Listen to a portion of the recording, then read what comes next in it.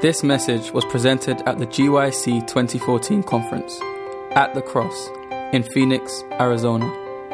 For other resources like this, visit us online at www.gycweb.org. Good morning. Thank you for coming. This is the fifth of 6 seminars on Hebrews, and I believe of the 6, it's the most important.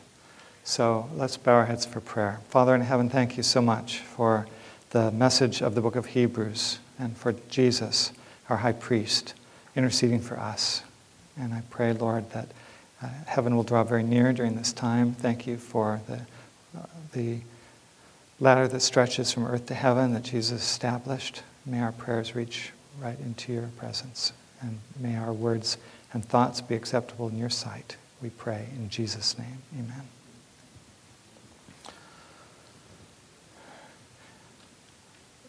Maybe I will just briefly review the first 4 because we had a long and profitable day yesterday. But very briefly, Hebrews chapters 1 and 2 speaks of the fact that were Jesus not fully God and fully human, he could not have saved us by his death on the cross. Only one who is really fully God, which our early pioneers, some of them had a hard time really accepting, and fully man, which some now Adventists have a hard time really accepting. Only really by those 2 very impossible truths that are put together in the mystery of godliness, as Paul describes it, could save us really on the cross. Nothing short of it, nothing less. Seminar number 2, we looked at the experience of Israel and why the Sabbath is so important. They couldn't enter into the promised land because they did not keep the Sabbath in the way it was meant to be kept. Actually, it didn't reach their hearts. Their hearts were hardened through unbelief. And I believe the same is true today. We're told that Jesus could have come ere this, and yet he did not, has not. And it's not any delay on his part. I believe the same problem exists today. We're following the same path Israel followed of unbelief, hardness of heart. And the message of the Sabbath, proclaiming it more fully, includes receiving it fully with our hearts and being really resting in the work Jesus does for us, has done on the cross, does for us today, not only in heaven, but here in our hearts and our lives. It affects us today. The third seminar dealt with the cross in leadership. And one of the most important things about that is that we do not select ourselves. God is the one who selects leaders. Even Jesus himself, he's the apostle sent by the Father. He did not appoint himself or choose himself. And it's God's choice. And we may not always agree with his choices, but this is the choices they are. And there are clear qualifications for leadership, even for the high priesthood of Jesus. They're listed there. And one of the most important, of course, is that he can sympathize with our weaknesses, which is why he became human and was tempted in all points like as we are, so he could be a faithful and merciful high priest for us in heaven. And we've talked about many other things, but we'll leave it at that. The 4th dealt with Jesus as according to the order of Melchizedek, high priesthood, how it's different from the Levitical priesthood. Chapter 7. And that because he lives forever for us, has the power of an endless life, is so much better than earthly priests that were limited, weak, and had to pass on their priestly duties to the next generation. Jesus lives forever, can help us always. So, this 5th seminar, dealing with the cross that connects heaven and earth, is a topic that I think we as Adventists still, another one that we do not understand, maybe one of the most important ones. It was just 1 year and 2 months after I turned from atheism to faith in Jesus and was baptized in the Seventh Adventist Church, my 2nd year at Pacific Union College, sitting in Irwin Hall Chapel, where Ellen White had sometimes preached. And the air was electric with excitement. We all anticipated the presentation that Desmond Ford was going to make on 1844, as to whether it was a theological milestone or historical necessity. The address was widely reported by the news media, and its ripples were felt worldwide. One sentence in particular I remember very well to this day. He said, in 1844, the Lord drew the attention of this people to the torn veil on Calvary. And he made a number of assertions in that speech, which we do not have time to discuss in detail and would not be helpful to repeat. Being a new Christian at the time, I resolved that if I had been deceived, I wanted to know it. And so began my journey of reinvestigation. My study focused on the book of Hebrews because it seemed to me this was where Ford's strongest arguments were found. Whenever we examine a particular view, it is important for us to focus on the weightiest arguments and the strongest evidence rather than picking away at the edges. It doesn't take much effort to assail someone's weak points. And that's important to remember in every controversy, including the present one on women's ordination. It doesn't take much effort to assail weak points. What about the strong points? How do we answer those? If the strongest reasons given are shown to be false, then something valuable and important has been learned. And I am convinced that the evidence for the Adventist position is overwhelming. My purpose here is not to refute the various points which Desmond Ford tried to establish. Many studies over the past 30 plus years have done that, some of which can be found on our website at the Biblical Research Institute. The address is adventistbiblicalresearch.org, so I encourage you to look at the materials that are there. Rather, I would like to get at what seems to be the heart of the matter, the reference to the sanctuary in Hebrews 9:8. This verse is in some respects the crux of the whole chapter, because it's too often been studied in isolation from the larger message of Hebrews, which portrays the Christian life as a journey from earth to heaven, the pathway for which has already been blazed by Jesus himself. This pathway, mentioned already in previous chapters, becomes the focus of Hebrews 9. And it's at this point of the book that the picture gets more complicated. After a discussion of the two apartments of the earthly sanctuary and their associated furniture in Hebrews 9, 1-5, the writer describes the ministry of each apartment, culminating with the comment in verse 9 that the sanctuary rituals are symbolic. So let's just look quickly at the first 5 verses. Indeed, even the first covenant had ordinances of divine service in the earthly sanctuary. For a tabernacle was prepared, the first, in which was the lampstand, the table, and the showbread, which is called the sanctuary. Behind the second veil, the part of the tabernacle, which is called the holiest of all, which had the golden censer and the Ark of the Covenant overlaid on all sides with gold, in which were the golden pot that had manna, Aaron's rod that budded, and the tablets of the covenant. And above it were the cherubim of glory overshadowing the mercy seat. Of these things we cannot now speak in detail, and I agree with that. There are some things we could talk about related to the two apartments, but we won't get into it right now. We hopefully will have time for questions. If you're interested, you can ask about it. So how the symbolism is understood depends on the interpretation of the preceding verse, that is verse 8. And that has been understood in very different ways. Notice the two different ways in which it's translated. First by the NIV, which understands the pathway as a horizontal one, and I'll explain that later, and the NEB, which understands the pathway as a vertical one. First, horizontal pathway. The Holy Spirit was showing by this that the way into the most holy place had not yet been disclosed as long as the first tabernacle was still standing. So here you've got a set of comparisons between the holy place and the most holy place. So it's horizontal. You're going, and the holy place obstructs entrance in the most holy place. That's the view.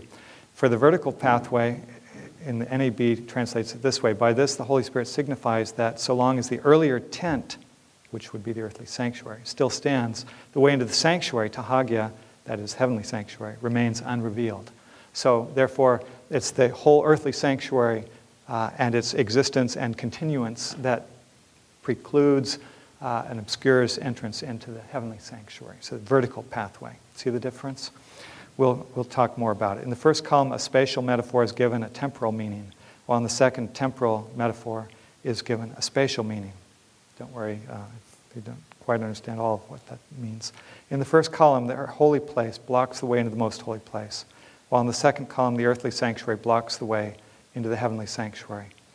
So, which option we choose makes a huge difference as to how we understand Jesus' ministry in the heavenly sanctuary. You see at the bottom, on the left side, if you take the idea that it's really contrasting holy place and most holy place, it means at his ascension, Jesus began a ministry of forgiveness and judgment symbolized by the most holy place, right from the beginning, right at his ascension, 31.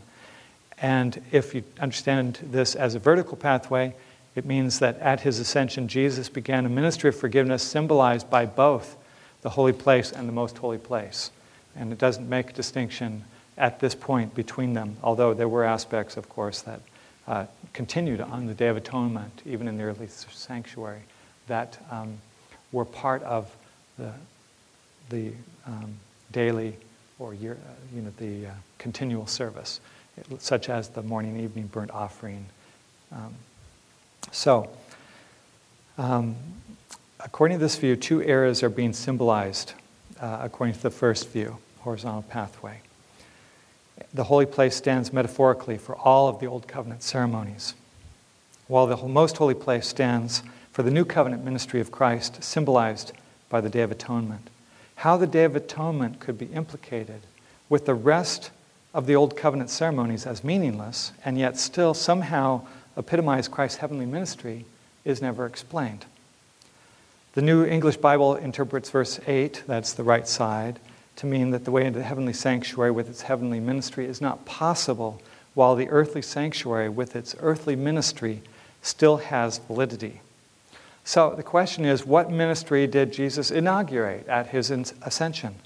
A most holy place ministry, this horizontal pathway, or a holy place ministry, vertical pathway?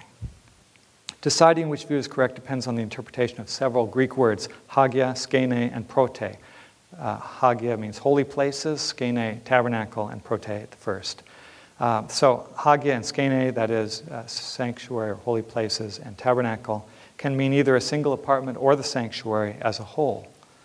How these two words are understood really hinges on the translation of the third Greek word, that is prote. What does it mean by first? It can be understood either in spatial terms, that is the outer apartment, or in temporal terms, that is the earlier sanctuary. In the Greek Septuagint and other Jewish literature, both hagia and skene consistently refer to the sanctuary as a whole. As a whole. Does not distinguish between the two. So, except on the Day of Atonement, Leviticus 16. So the natural way to understand verse 8 is as a reference to the earthly sanctuary in contrast to the heavenly sanctuary, rather than as a contrast between the two apartments. And as we study the context of Hebrews 9, it becomes even clearer, the larger context of the earlier chapters especially. The main point of Hebrews 9 is that the ministry of Christ in heaven is superior, not only to the daily service in the first apartment, but superior to the yearly service of the Day of Atonement also. Because it's a contrast of two priesthoods. We see already from our last seminar in chapter 7 that the Melchizedek priesthood of Jesus is superior to the priesthood of the Levitical service, Levitical priests.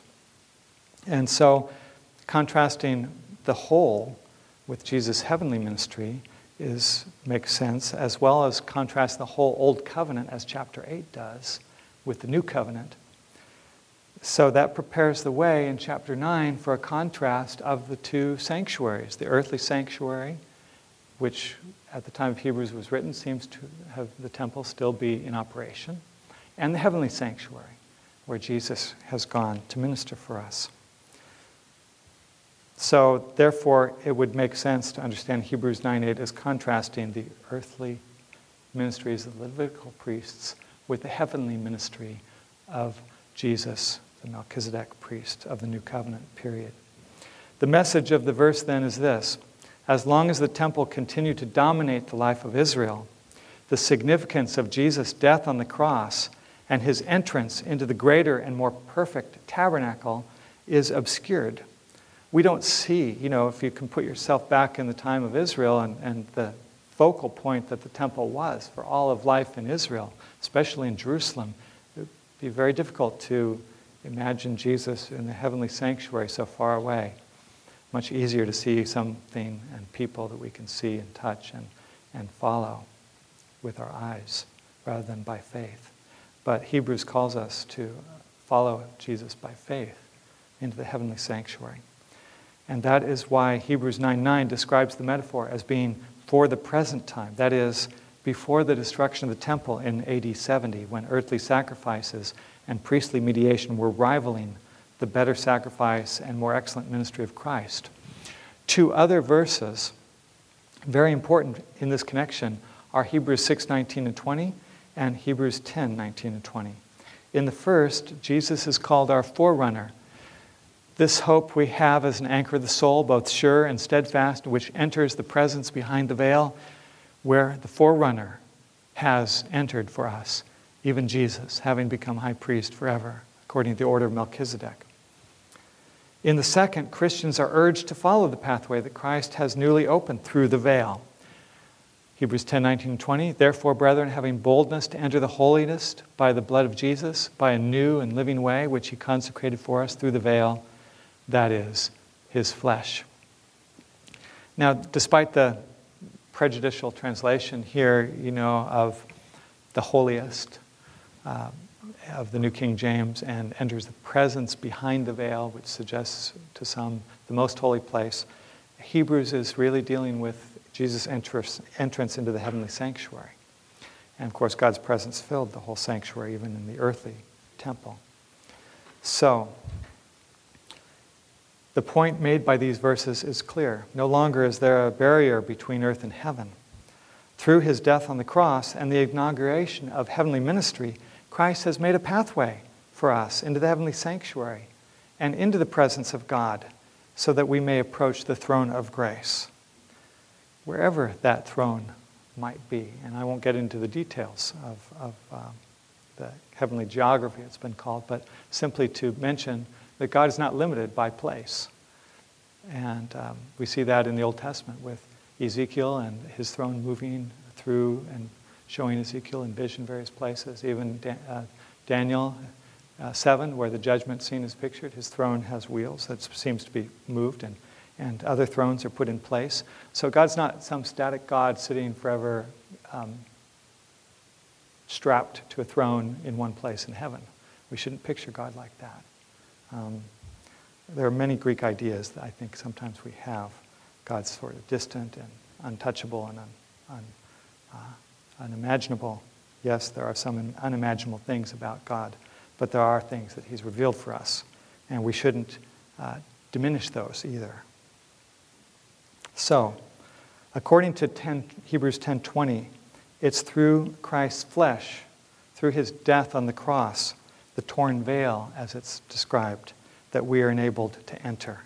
And because Jesus has taken humanity, and because he has taken it into the holy places in heaven, that is, humanity exists right there at the throne of God, even on the throne of God. We are enabled to follow him there. That's a thought that we should dwell on, I think, at length. It's with this idea more than any other that Hebrews shows how unlike the Day of Atonement the work of Jesus really is.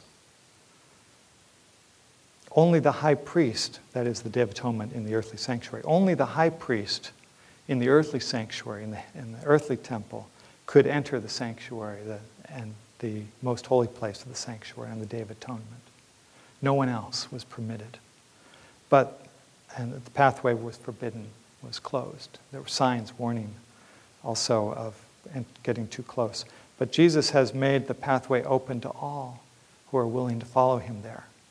So this Day of Atonement ministry that he has begun since 1844 is very different from the Day of Atonement ministry in the earthly sanctuary. And even the daily ministry, of course, because only those who were qualified to enter and offer sacrifice could even approach into the holy place, the outer court, and not into the holy place at all. Whereas at his ascension, Jesus has already opened the way into the sanctuary as a whole for us, into the presence of God. So where does this pathway end?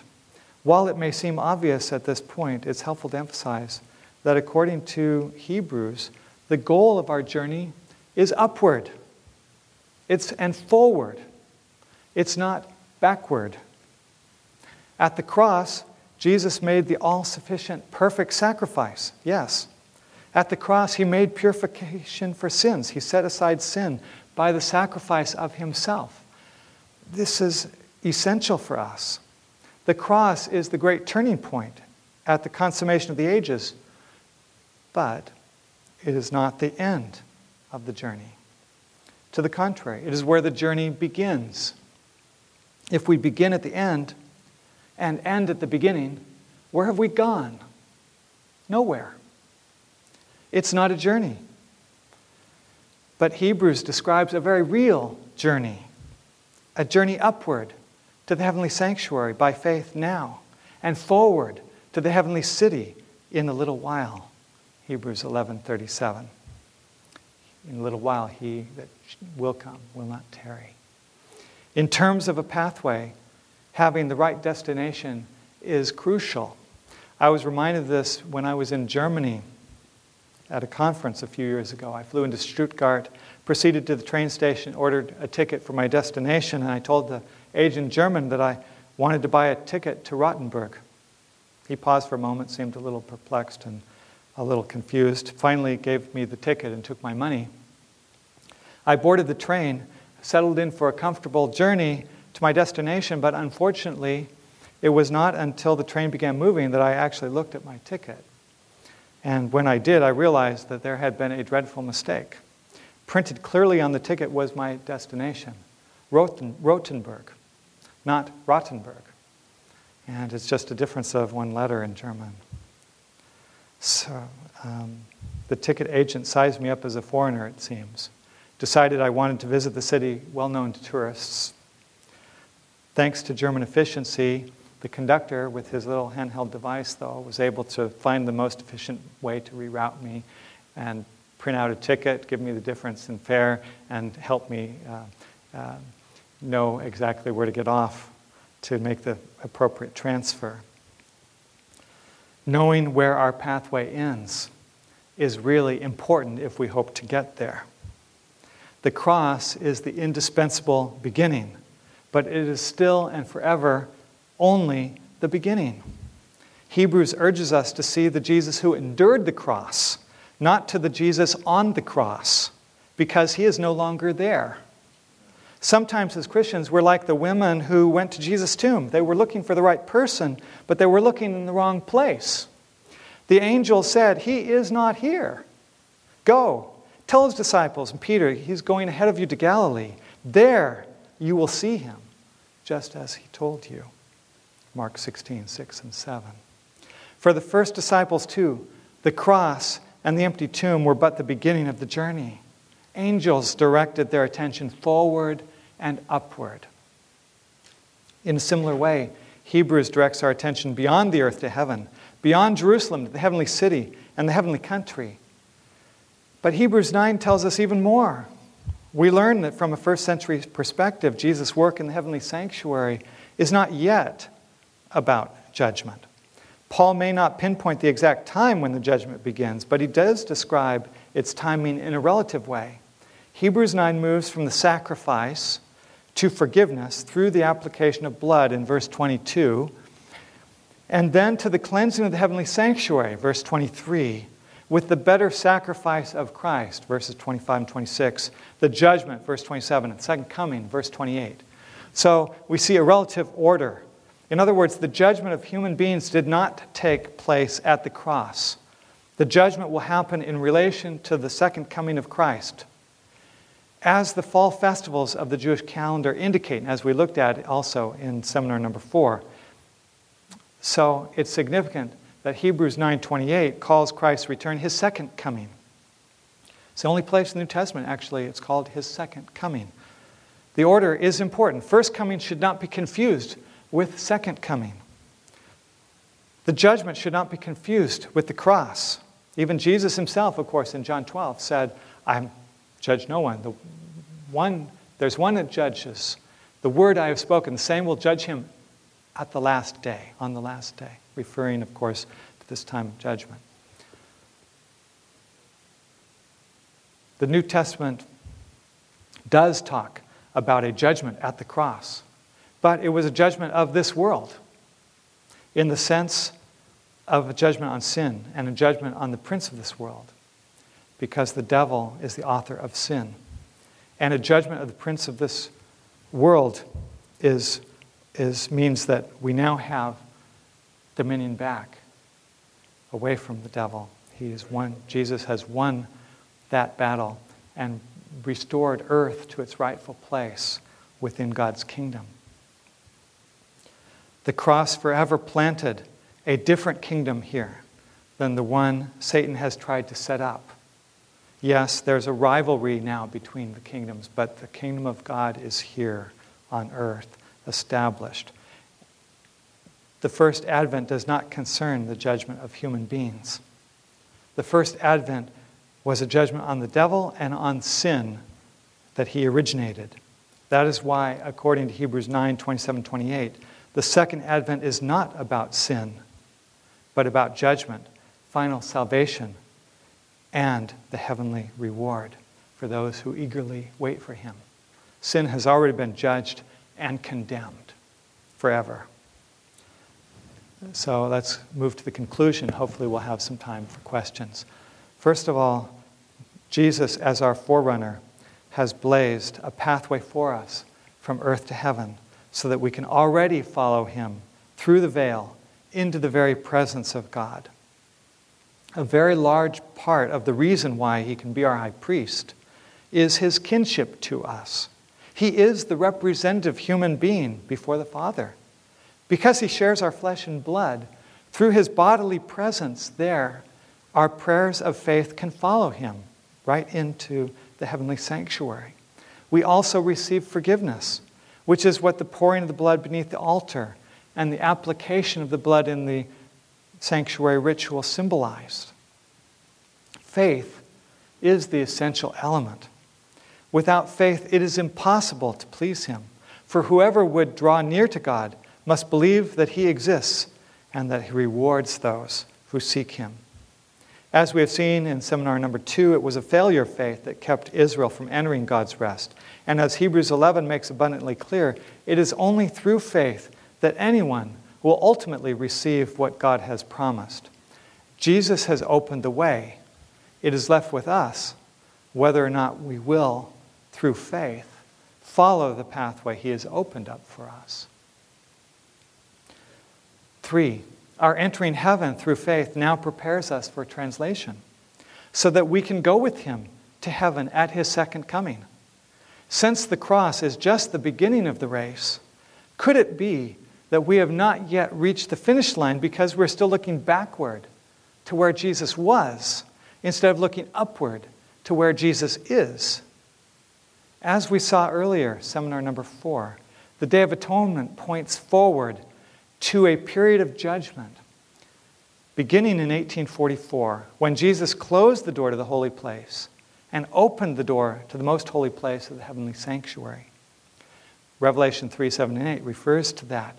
He who opens and no one shuts, and shuts and no one opens. Behold, I have left before you an open door, and no one can shut it. That open door is the open door into the most holy place of the heavenly sanctuary since 1844.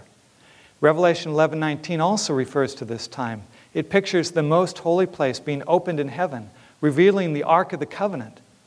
In other words, it predicts that during this end-time Day of Atonement, the law of God and the continuing validity of the Sabbath will be emphasized. We are living at the most crucial time in Earth's history. From early writings, page 42 and 43, comes this neglected statement.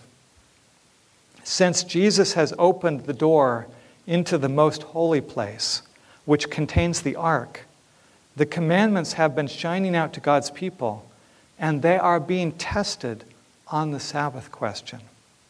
The enemies of the present truth have been trying to open the door of the holy place that Jesus has shut and to close the door of the most holy place, which he opened in 1844. Satan is now using every device in this sealing time to keep the minds of God's people from the present truth and to cause them to waver. Could have been written today. It's more pertinent today than at any previous time, including when it was written. Most importantly, only once we recognize that Jesus, through the cross, has reconnected the earth with heaven and is soon to finish his Day of Atonement ministry, will we be motivated to enter this final work by faith, receive the latter rain, the outpouring of the Holy Spirit, and proclaim the Sabbath more fully. Ellen White saw the result. She said, early writings, pages 93, 95, this enraged the churches and nominal Adventists. And at this time, God's chosen all saw clearly that we had the truth, and they came out and endured the persecution with us. Referring to, of course, the great call out of Babylon, come out of her, my people. Many will join and come to stand with us and receive the seal of God. I believe the fulfillment of this prophecy has already begun. Already some professed or nominal Adventists, whether they realize it or not, have imbibed the flawed gospel of Protestant churches that rejected the sanctuary message. In fact, it was that flawed gospel that led them to reject the sanctuary message. It was that flawed gospel that led the professor of PUC that I referred to at the beginning to reject the sanctuary message. And it is that flawed gospel that continues to lead people to reject the sanctuary message. The result, of course, is the same. They're trying to shut the door of the most holy place and reopen the door into the holy place. But I'm thankful that that's not possible. That we have a God who is never taken by surprise and who has not left his church into the hands of men, as we saw in a previous seminar. That Jesus is ministering for us, and no one is able to shut that door until he shuts it himself and probation closes. The message of Hebrews is, most of all, a message of salvation. And for us, at the verge of eternity, it is the most important message because of the message of final salvation, of final hope. For us who live in the antitypical Day of Atonement, it is a message of proclaiming the Sabbath more fully, of entering into that experience that we referred to in seminar number 2, of really resting in the Sabbath. It is a message of the judgment, which is good news because it means that this world of sin and suffering is almost over. I don't want to live here a day longer than necessary. And I'm sure you agree with me. It is also a message of final salvation because once that door is shut and no one can open it, once the probation is closed, the proclamation will go forth. He who is righteous, let him be righteous still. He who is holy, let him be holy still. Not because of some miracle in an instant, but because of a miracle of a lifetime of God's work in our hearts. Above all, the book of Hebrews is a message of the Jesus of this Sabbath, of this judgment, of this final salvation. By looking to him, following the pathway he has opened as the pioneer and perfecter of our faith, the one who has traveled every step of the way that we are asked to follow. He doesn't ask us to go where he has not already led the way. He doesn't push us and say, you go ahead, I'll lead from behind. No, he goes ahead of us. He's paved the pathway for us. He's proved that it's not impossible, and in fact that it's eminently possible, but only through his grace. We will not do it without him, but he will not let us alone or leave us alone to go it alone without him. He will be with us, even in the time of trouble, even after the door of probation is shut, even after the Spirit is withdrawn from the world. It's never withdrawn from his people, we're with him forever. By looking to Jesus, following the pathway he has opened as the pioneer and perfecter of our faith, the promise remains sure that we and those we win for him will soon receive that something better prepared for us by God. Notice how Hebrews 10 closes. Therefore, do not cast away your confidence, which holds great reward. For you have need of endurance, so that having done the will of God, you may obtain the promise. For yet a very little while, the coming one shall come and will not tarry, but my righteous one will live by faith.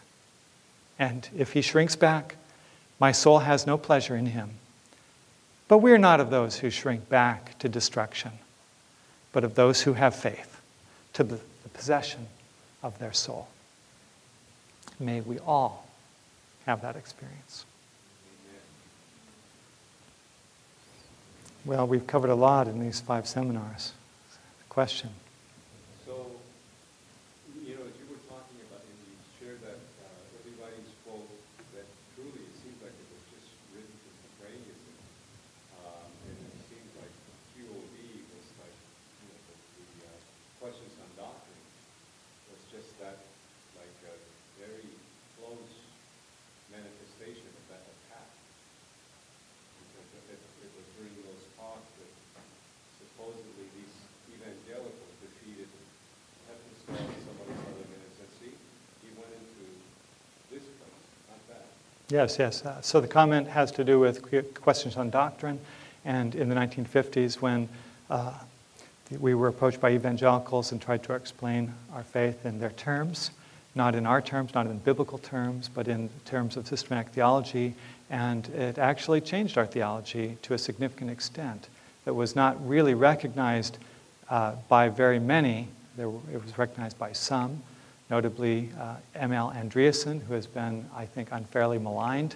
A good book that was published some years ago, Without Fear or Favor, about his life.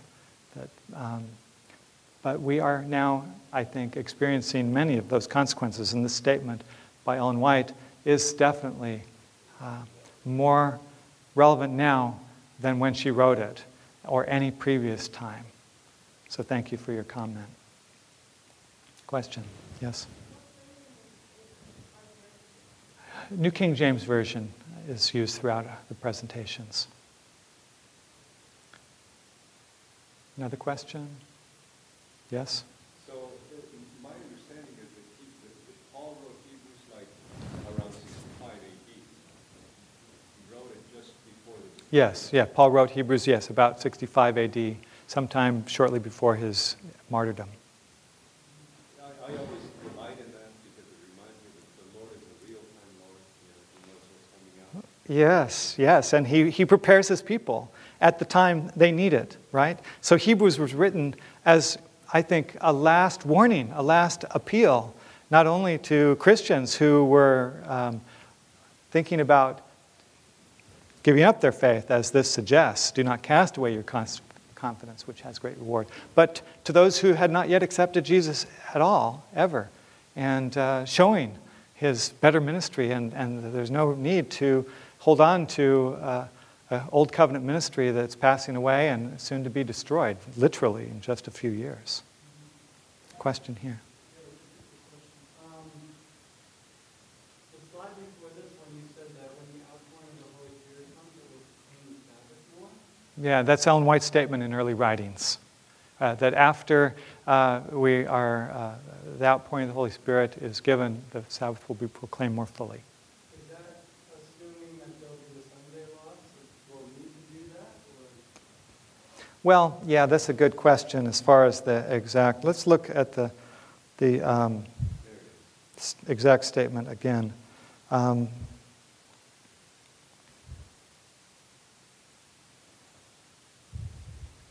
It is in early writings 93 to 95.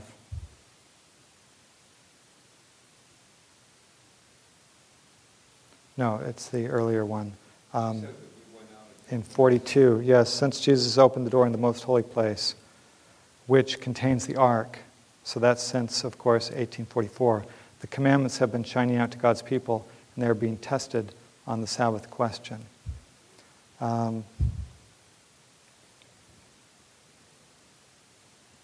well, let's see. Where it's not the slide. Is this slide just before this? Okay. Yes, but I don't have the actual statement there, do I?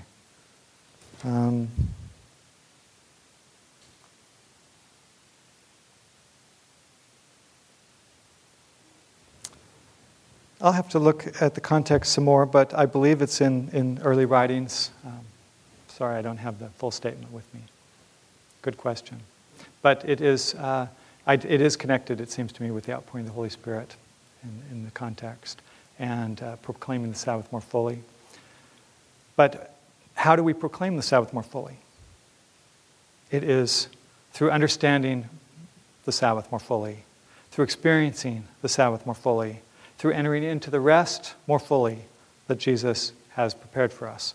And so, unless it's through this understanding and experience ourselves of the Sabbath more fully, we will not proclaim the Sabbath more fully. That's the point. Israel didn't do it.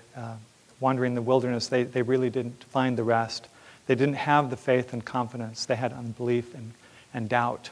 And that is I think, our reason here for our not entering into the rest and proclaiming the Sabbath more fully. That's the main point. And so hopefully that was clear. Yes? With the point you were making about whether it's horizontal or vertical, looking at it between the apartment or the two sanctuaries, how would you, when you look at the first part of Hebrews 9, it looks like it's comparing the holy and the most holy. It talks a lot about the different apartments. So how would you answer someone that's questioning whether it's horizontal based on those first few verses? Well, if you look at, the verses we didn't look at in detail, the first 5 verses, we just read them. It goes through the various articles of furniture. And I think that the problem is for some that they don't understand the statement with regard to the altar of incense. And if you look at Hebrews 9, verse 4, verse 3, after the second veil, the tabernacle, which is called the holiest of all, it's because of the translation. The word tabernacle is skene, and it could refer, as I said, either to the whole sanctuary or to a single apartment. So this is your question. Here it's referring to, it says it's called Hagia. So it's actually referring to the whole sanctuary in a way, because it includes the golden censer, which we know was in the first apartment. And it doesn't say it was located within the second apartment of the sanctuary. It says that, which had, or to which belonged, would be a better translation in the Greek, to which belonged the golden censer and the Ark of the Covenant. You see, the reason the censer was there before the veil into the most holy place is that the presence of God extended over into the holy place.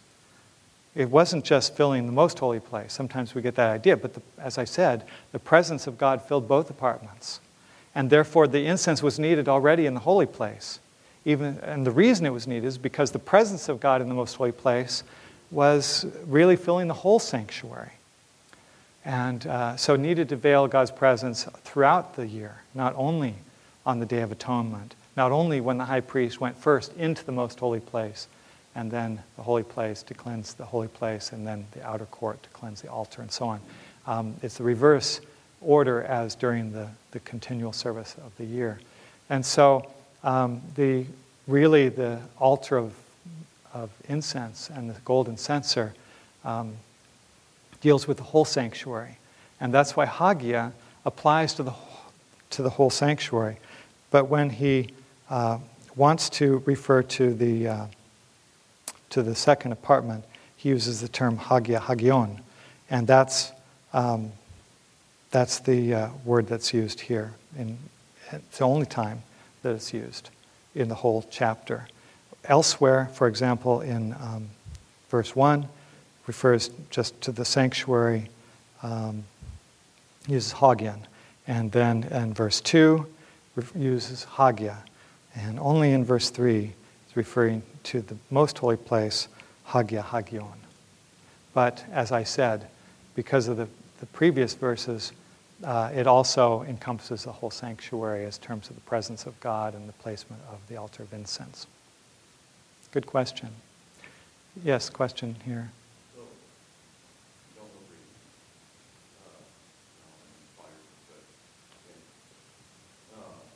In verse 7, what chapter? Hebrews 9? It seems pretty clear we're talking about the Day of Atonement. Hebrews 9, verse 7.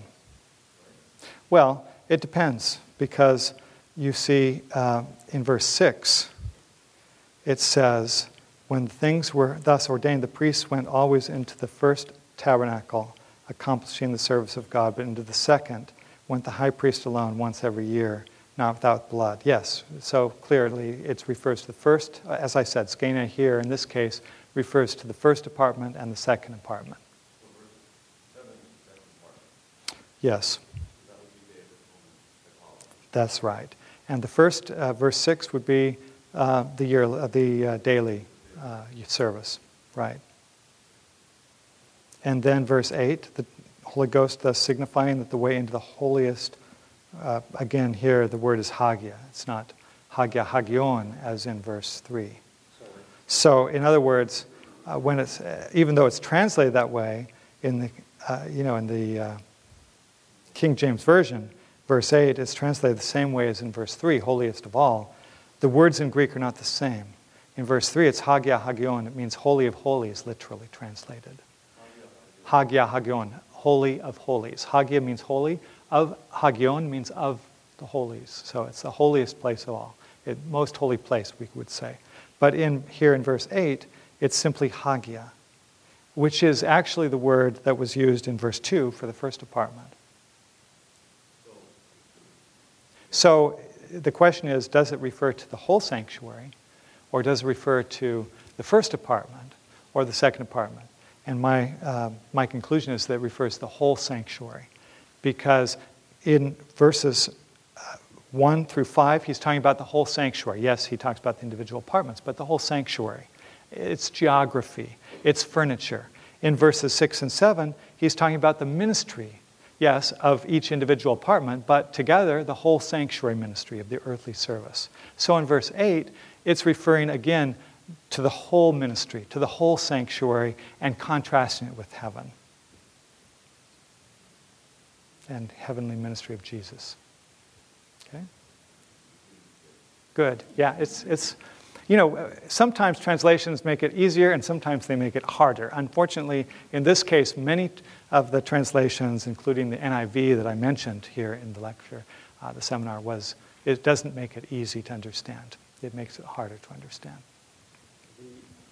That's why it's good to compare translations. It's good to study Greek, but if you don't know Greek, compare translations and choose the more word-for-word translations. Normally, the New King James Version, the English Standard Version, New American Standard Bible, these word-for-word translations, when you compare them, you'll be able to see clearly the meaning. You quoted on the slide from the NIV on one side and the NEB on the other side. Yes. The King James, New King James, NASB, NIV, all of them look at it horizontally. Are there any others that look at it vertically like the NEB? That's a good question. So, do any other translations besides the New English Bible look at it as a vertical understanding? And I would need to look at that question. I haven't actually researched every single version on this topic. But as was mentioned, many churches do not understand our sanctuary message. Evangelical theology really is contrary to our sanctuary message and really hostile to our sanctuary message. This is why we were approached in the 1950s, really, because our message was, in a way, hostile to them, and their message is hostile to us. Because after all, if we believe we're the remnant of Bible prophecy, and those outside who are rejecting it are Babylon, it's difficult to find a lot of common ground there. And we shouldn't expect to find it necessarily. we need to recognize that sometimes then the translations will be biased in this way. And I would say increasingly they are biased. Even if you compare the NIV translation, for example, of 1984 with the New International Version translation of 2011, you'll find some significant changes, including changes with regard to gender-neutral wording, more gender-neutral wording.